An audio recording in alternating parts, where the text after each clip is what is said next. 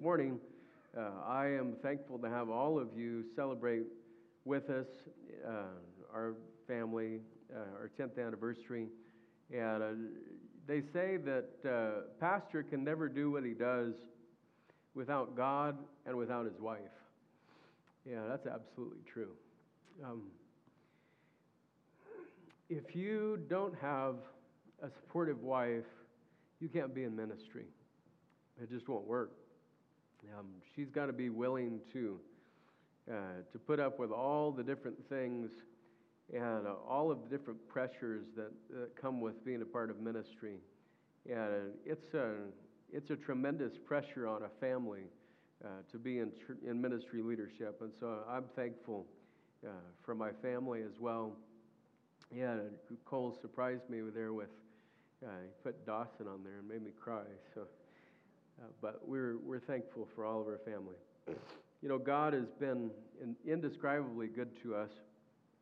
And some of the testimonies of His grace, I'll share with you in a minute. In the month of September, we've been in a series called On Purpose. And we started with discovering purpose. And then last week we talked about developing purpose. This morning we're going to deal with doing purpose. And I want to go to Revelation chapter 2. And we'll read some, and then we'll pray together. Revelation chapter 2. We'll talk about doing purpose this morning. Revelation 2, verse number 1. Unto the angel of the church of Ephesus write, These things saith he that holdeth the 7 stars at his right hand, who walketh in the midst of the 7 golden candlesticks. I know thy works, and thy labor, and thy patience, and how thou canst not bear them which are evil, and thou hast tried them which say they are apostles and are not, and hast found them liars, and hast borne and hast patience, and for my name's sake hast labored and hast not fainted. Nevertheless, I have somewhat against thee, because thou hast left thy first love. Remember therefore from whence thou art fallen, and repent and do the first works. Or else I will come unto thee quickly, and will remove thy candlestick out of his place, except thou repent. Let's talk about doing purpose this morning. Let's pray together.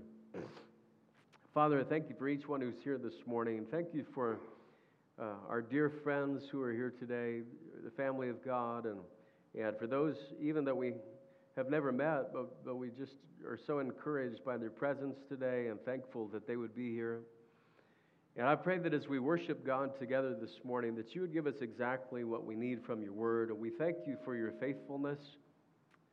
You are a great God, a merciful God, and your mercies never fail. And so I pray that you would bless us now this morning as we look into your word once again. We ask these things in Jesus' name. Amen.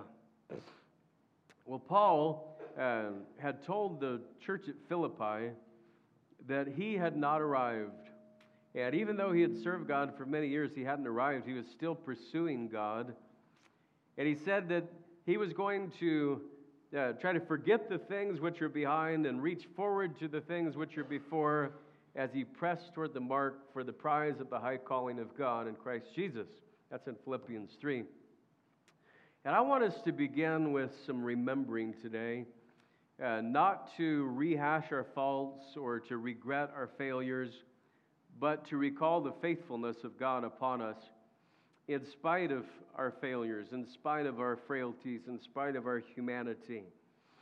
You know, it's good from time to time to proclaim how gracious and faithful God has been to us. And the church at Ephesus had clearly let some things slip, and God is addressing them now in the book of Revelation. And they had drifted away from their first love of Jesus Christ. And now God was telling them to remember what things had been like when they were in a relationship with Jesus and when they served him out of love and not duty. And we just read in verse number 5 in Revelation 2, remember, therefore, from whence thou art fallen. And let's start this morning by remembering God's promises. Remember God's promises is the first part of our message today. God told the church at Ephesus, he said, look, there are some good things you're doing, and you're laboring hard, and you're patient, and you're testing your teachers to make sure that they're preaching biblical doctrine, and you've been persistent in following me. But you need to remember some things. And he talked to them about the motivation behind serving God. It's not just about serving God, it's about serving God with the right motives. It's about having a heart for God and loving Him because He first loved us. Trusting Him because His promises have never fallen short even once. And God has been with us as a church through tests of faith. His mercies have never failed. You know, there are many lessons for us to learn from God about our faithfulness and about our commitment. And when we remember God's promised faithfulness and how He's followed through, we're ready for the next step. And so remembering is a big part of this. But as we go further into Revelation 2, I want you to look at verse 5 again. Remember, therefore, from whence thou art fallen, and repent. And so let's talk this second part of the message, renew God's principles. Renew God's principles. This word repent means to turn from your current path, to make a course change in your direction, to restore relationship with God, to reestablish connection with God. Remembering God's faithfulness and renewing God's principles helps us to renew God's truth in our lives. And I gave you 4 lessons from these past 10 years that I'd like to share with you this morning. And the first lesson I would like to talk to you about is how God even brought us to Centennial in the first place. In 1998, in February of that year, my grandfather, my mom's dad, was dying of stomach cancer. And he was at the Veterans Hospital over in the north end of Boise. And so my wife and I, we were down in Arkansas helping to start a church. And we drove all the way up to Idaho with our dog and our cat because we didn't have anybody to take care of them. And our beagle, our dog, ate all the seatbelts in our car while we were here. But we drove up, and on Sunday morning we were visiting the hospital. Sunday morning we looked in the phone book and tried to find a church to go to that was in Boise. That was a Baptist church that we believed we would agree with in doctrine and things. And there happened to be one that was listed in the north end. And it was called New Testament Baptist Church, and we went there, and there were several people gathered around the old Salvation Army chapel up there, and we met the guy who had started the little group, the gathering. And as soon as he met me, and I was, I think, 24 or 25 years old, he started telling us all these crazy things, like we were overwhelmed.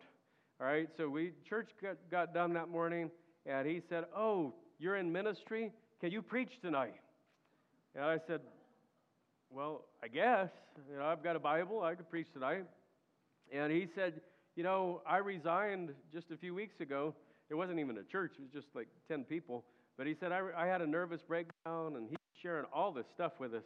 And we're both looking at each other like, what in the world is going on? So anyway, I preached that night, and a couple of months passed by, and a pastor from Washington asked if we'd come back to that little gathering, and if I would drive up and candidate to be pastor. And so we drove from Arkansas all the way back to Idaho again with our dog and our cat. And this time we took our other car, and the dog ate the seatbelts in the other car. And so we were up here for about a week, and that night 6 or 7 people had asked us to come and to help start that church. That was in April of 1998. And we were in Boise Family Baptist Church, is what we called it when we organized, for 8.5 years. And I really believed that we would be there for life. I mean, we were lifers. We were into it. And it wasn't a big church. It was only about 40 or 50 people. And as we kind of got going, and God gave us a presence there in Garden City. We were on Chinden for many years. And in that spring of 2006, one of our key ladies, Cornerstone family, she died of colon cancer. And she was only 47 years old. And it just grieved everybody. I mean, we could hardly meet anymore together as a church without there just being times of weeping. She was just such a presence in our body. And that was in April. And in June of that year, in 2006, I was at a pastor's meeting in Mountain Home. And I was searching for the next step because we were struggling. And just praying and asking God to show me what's next. And I heard a guy in front of me stand up, and he had just started a church in Eagle. And he'd been there for like 6 months. And he said, you know, we can't find a place to meet. We've got this great gathering that's starting to come together. And for some reason, God just touched my heart. You need to talk to that guy. And I thought, well, why do I need to talk to that guy? You know, kind of brushed it off. And it just wouldn't go away. For like 3 days, it wouldn't go away. And so finally I called him and said, I don't know why I was supposed to meet with you, but God's been touching my heart to meet with you. And so we went to Starbucks and met together. And by the end of our discussion, words came out of my mouth that I had never even thought of before. The words that came out of my mouth were, I believe that God wants us to give you our building and for you to become the pastor. And then I kind of looked at myself like, what did I just say? I had no idea what I even just said. And so that actually happened over the course of a couple of months. The churches merged, and they took the meeting place where we were in Eagle area there. And I, at the same time, was asked to come to Centennial to be the teaching pastor of early August of that year of 2006. Well, I was here for 9 months or so. In June of 2007, some really big things happened in this local church. And the pastor who was here at the time resigned. And I know him, he's my friend, but he resigned at that point. And the church, the deacons and officers asked me to step in and preach throughout the summer. And then in September, the church was united enough where we wanted to have a pastor by that time. And there were struggles throughout that summer that I could not tell you stories about just because it's in the past and it's water under the bridge. But we had some church business meetings that summer that, you know, make the Democrat and Republican feuds look very little. It was bad stuff. People who had been friends for decades acted like they hated each other. And I stood right back there where Evan and Kyla are during a business meeting and said some things against a person who had been the pastor of this church for many years out of my flesh. And I had to come up the next Sunday and tell, you know, how sorry I was for doing that. I just blurted out some things, and I thought, man, God's never going to use me here, and we're going to have to go somewhere else. And we really, day to day, we had no idea for a whole summer what was going to happen. We didn't know where we were going to go. We kind of were prepping our kids to tell them, you know what, Daddy's going to have to deliver pizza, and Mommy's going to have to work a temp job, because we didn't know what we were going to do. And God brought us through that. And one of the things that I remember is through that is that even in our failures, that God can still work. And even when we mess up, because we mess up a lot, God can still work. And even when we overlook things and fail in things because we're human, God can still work. And so we, you know, kind of went through all of that summer, and God stabilized some things here at Centennial. But the truth I want you to get from it is this. This is lesson 1 in your notes. Where God guides, He provides. Where God guides, He provides. I get into lesson 2 with you this morning. We had been here for about a year, and we got together with the deacons and officers and began to talk about how we needed to develop plans for a new building, and we drew pictures on napkins and whiteboards and chalkboards of what we were shooting for, and we were talking about, you know, we want to build something that'll be for the future because we developing our weekday ministries, our school and daycare, and we talked about building a small little complex of classrooms, and our budget was $300,000. And when we kind of came back together, we found out that our budget was not $300,000, there was $900,000.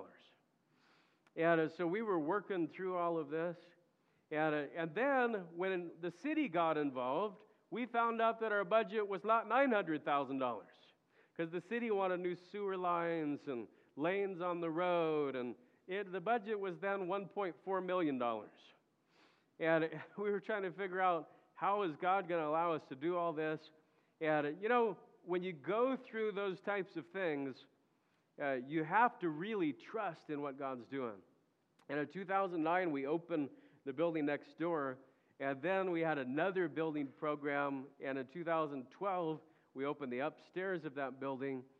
And then a couple years later, we really believed that the timing was right for us to build a gymnasium. And that has been such a process for the last 3 years of just waiting and waiting and waiting and thinking we're doing something and then waiting some more and being rejected on some things and waiting some more. And we're still praying about that one. And I want you to know, as the second lesson here, as we look at this, that God's timing is perfect. God's timing is perfect. That's for my life. That's for your life. God uses failures as part of our plan.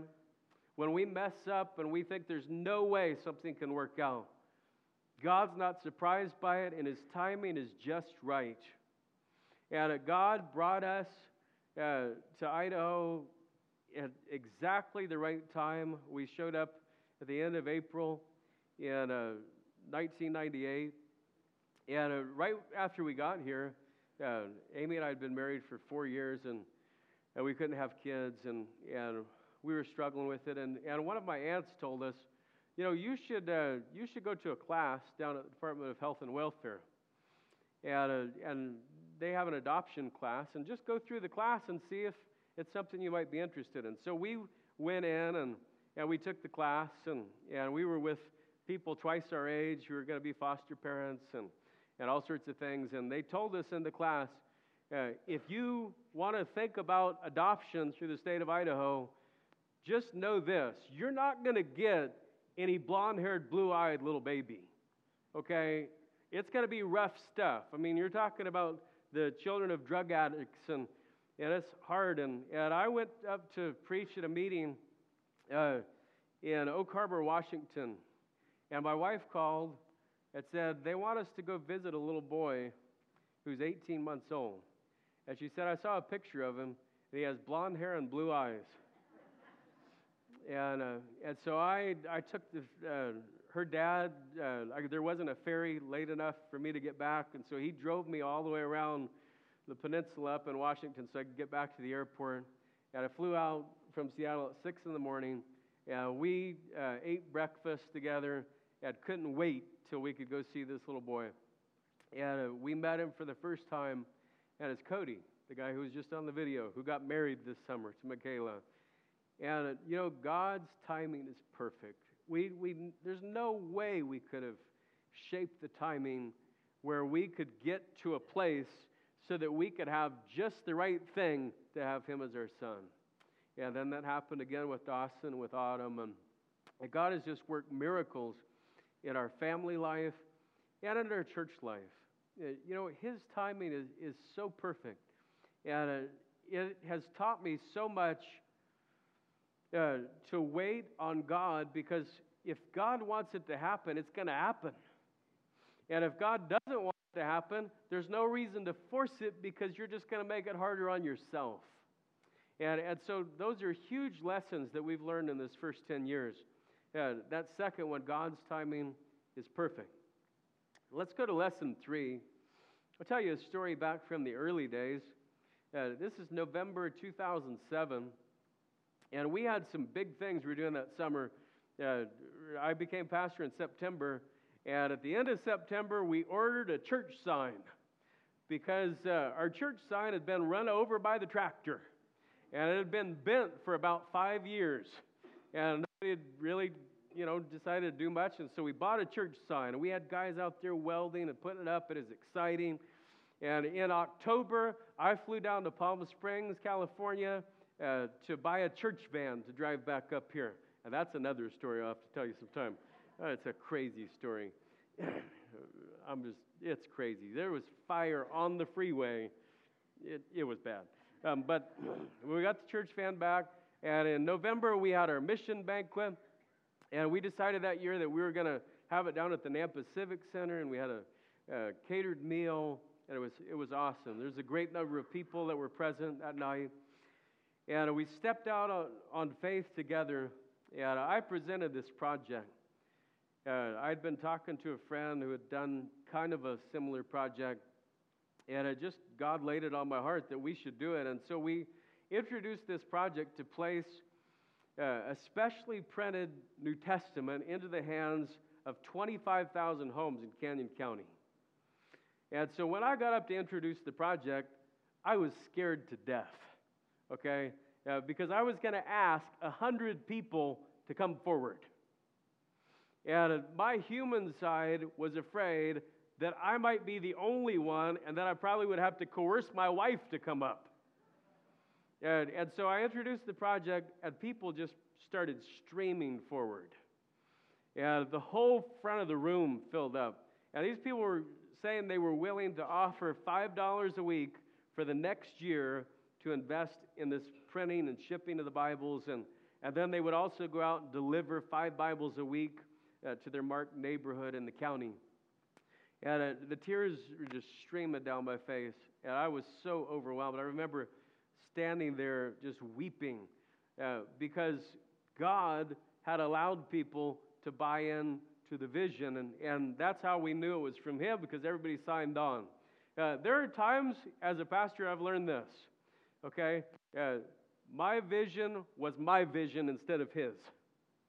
When it was my vision instead of his, nobody signed on, okay? But when it was God's vision, He's always faithful to bring the laborers in to do the work. And so I learned this big lesson during that time, and this is lesson 3.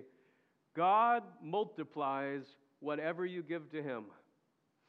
God multiplies whatever you give to Him. If you sow willingly for eternity, God always multiplies it.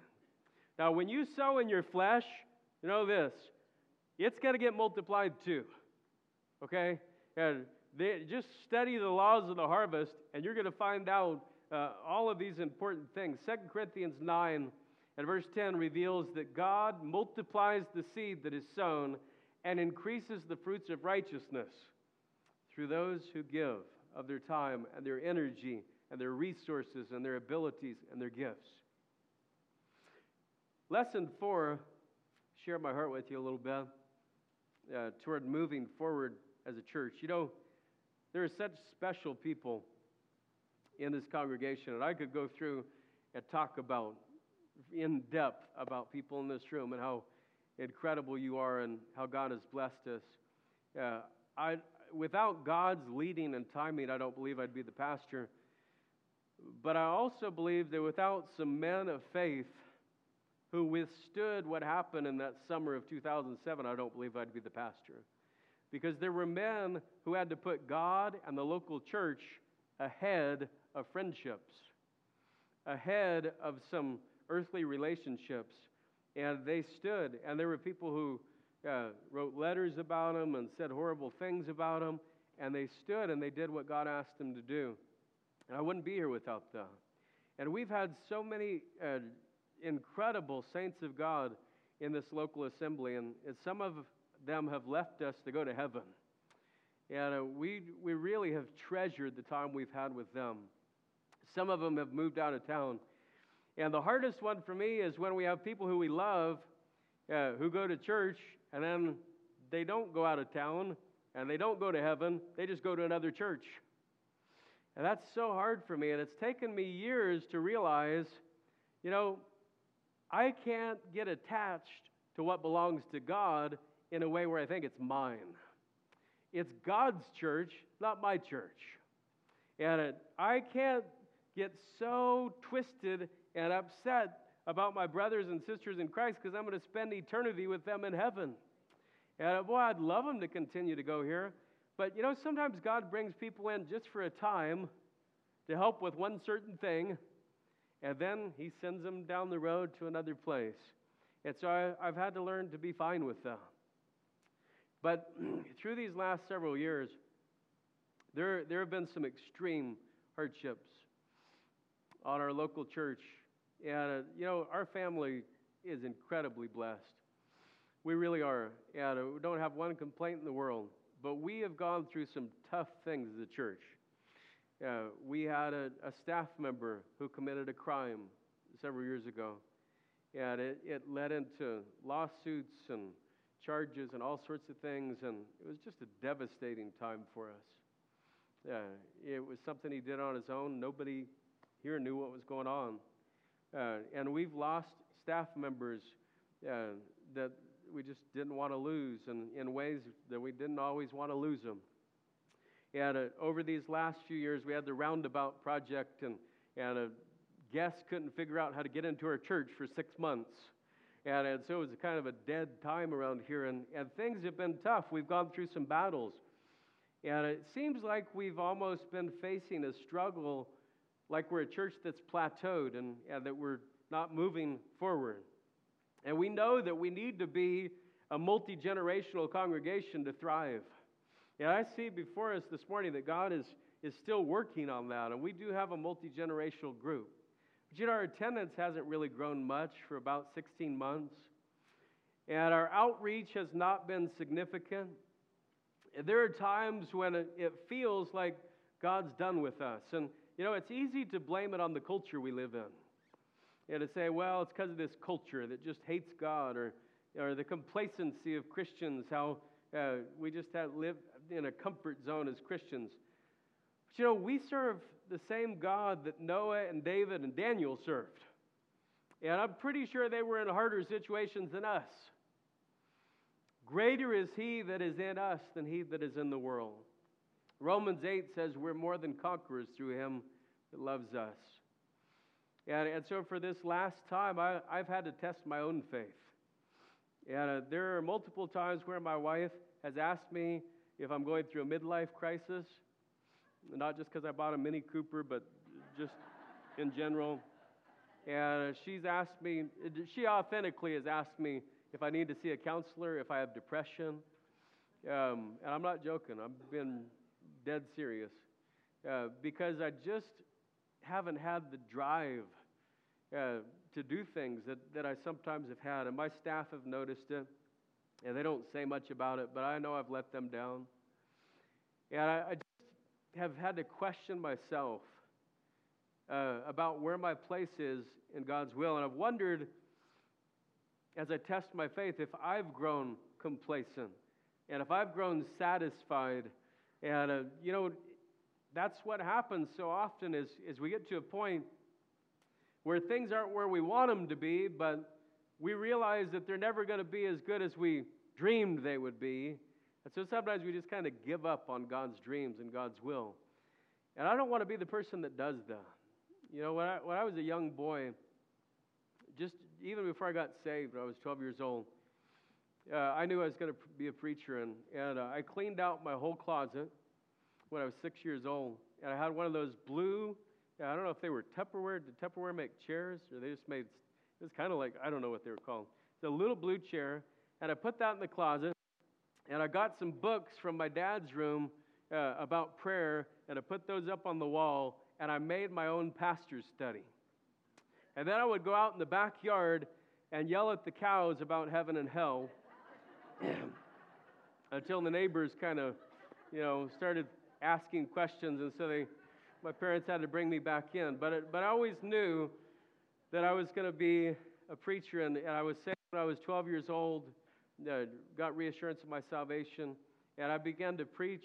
I've preached thousands and thousands of sermons, and yet I wonder whether or not I'm willing to give enough for ministry to move forward. And I'm just sharing my heart, just being real with you. A lot of it coincided with one of God's greatest gifts to us, which is our little Sophie. We never thought we'd be parents again. In fact, we thought we were home free. Autumn is almost out, and we're done.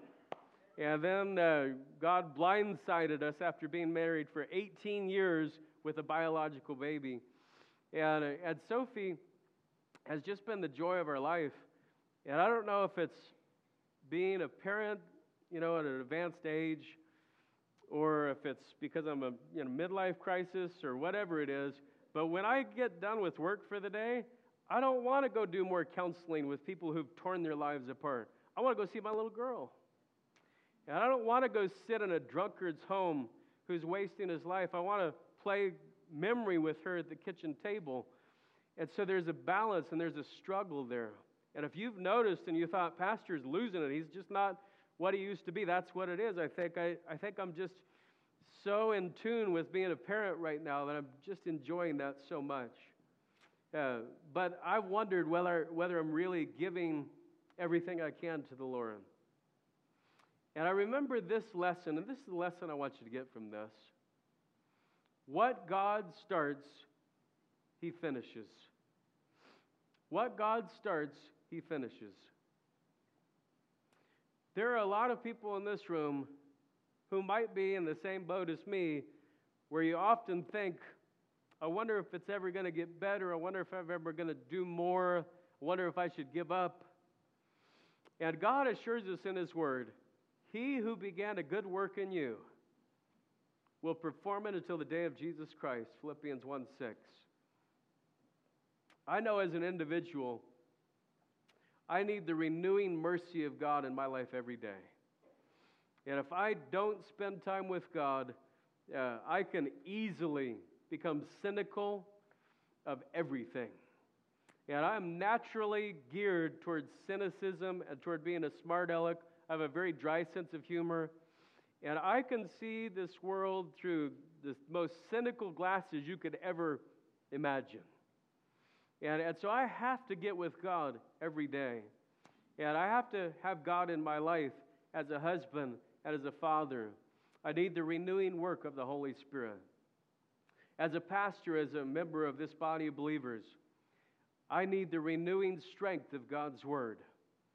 And so as we think about Revelation 2, we have to remember God's promises, but we also have to renew God's principles, because even the ones we know best get lost from time to time.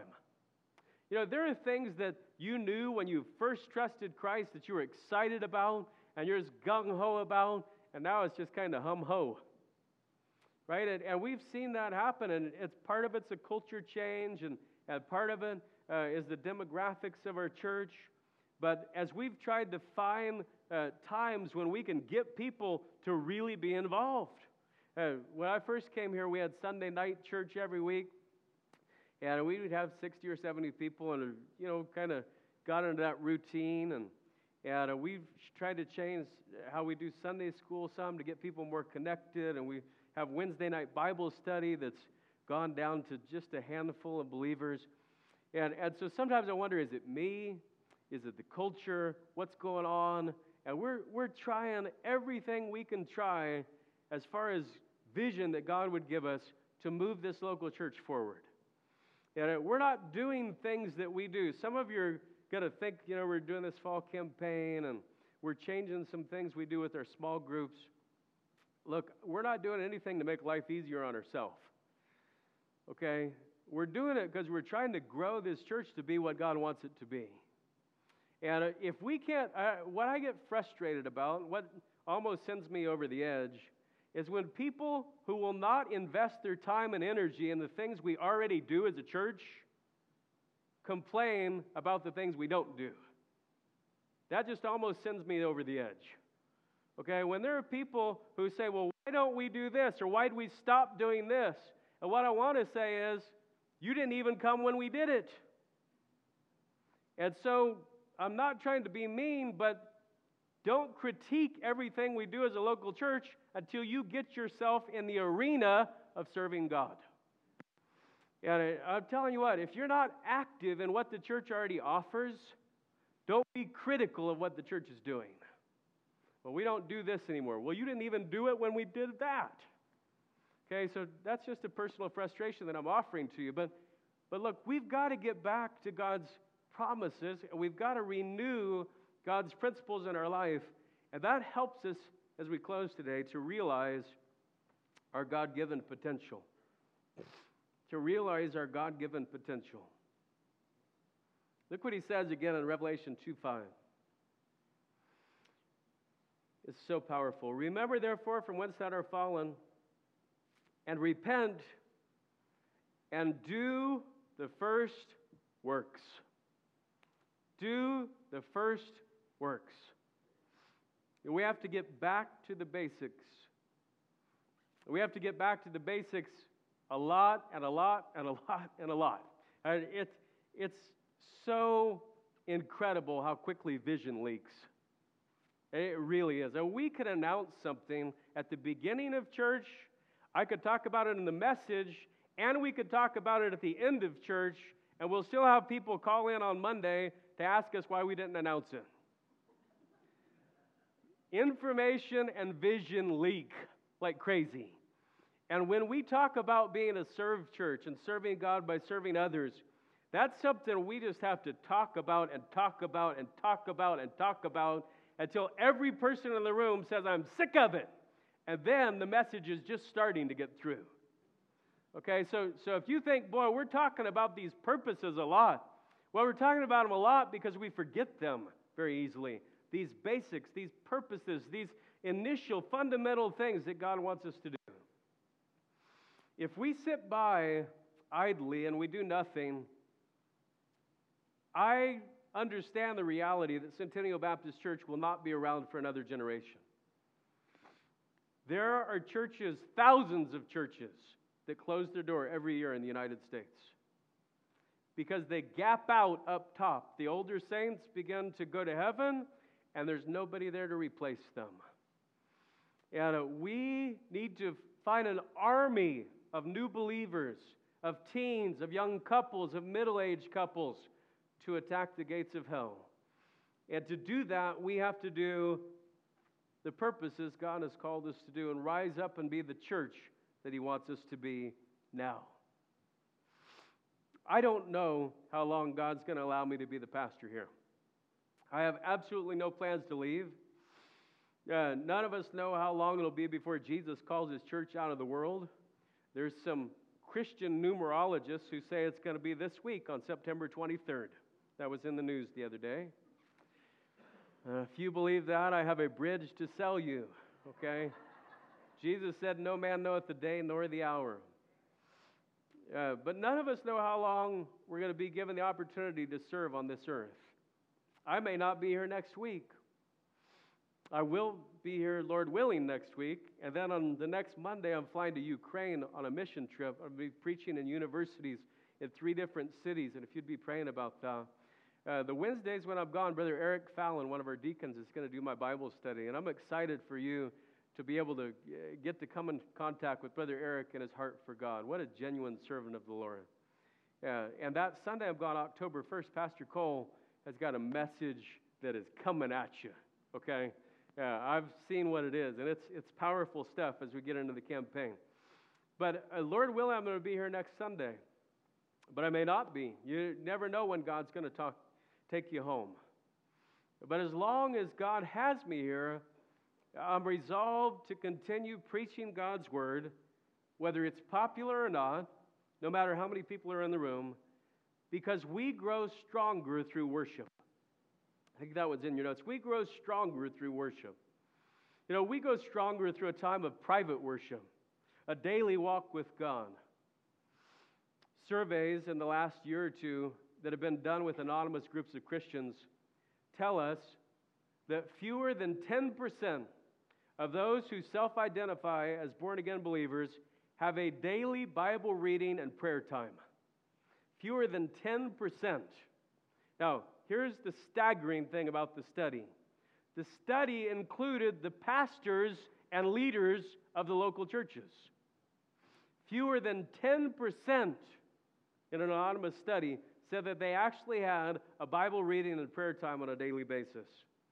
It is impossible to grow without spiritual food. It's impossible. And we all need that time every single day.